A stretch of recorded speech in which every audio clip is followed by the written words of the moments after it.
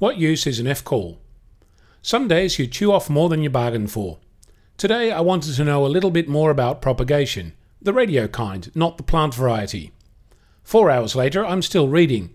Everyone has an opinion, everyone's an expert, and some people can even put together a coherent story on their website. What did I learn so far? I didn't know that the Bureau of Meteorology has a space weather branch. It's called IPS, or the Ionospheric Prediction Service, and their website is full of goodies. Then there's an article by Ian Poole, which appeared in the September 2002 edition of QST magazine, explaining how the solar flux, the K-index, and the A-index affect your ability to talk to the other side of the world with your HF set. So it seems that the numbers are related to things that affect each other. A high solar flux is good, but it's adversely affected by a high K-index, which in turn is represented as an average A-index. Confused yet? So, the K-index runs between 0 and 9, 9 being a very major storm, 0 being quiet.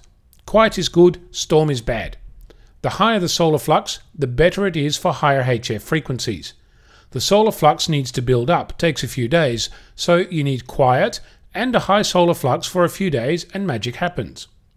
I'm not confident enough with all of this to tell you what to look for, but it seems that a solar flux of 150 or more for a few days, with a K-index below 2, will give you a good chance of getting some DX contact.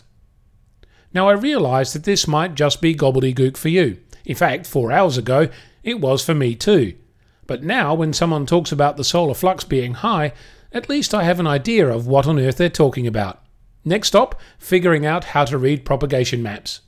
I'm Onno, Victor Kilo 6, Foxtrot Lima Alpha Bravo.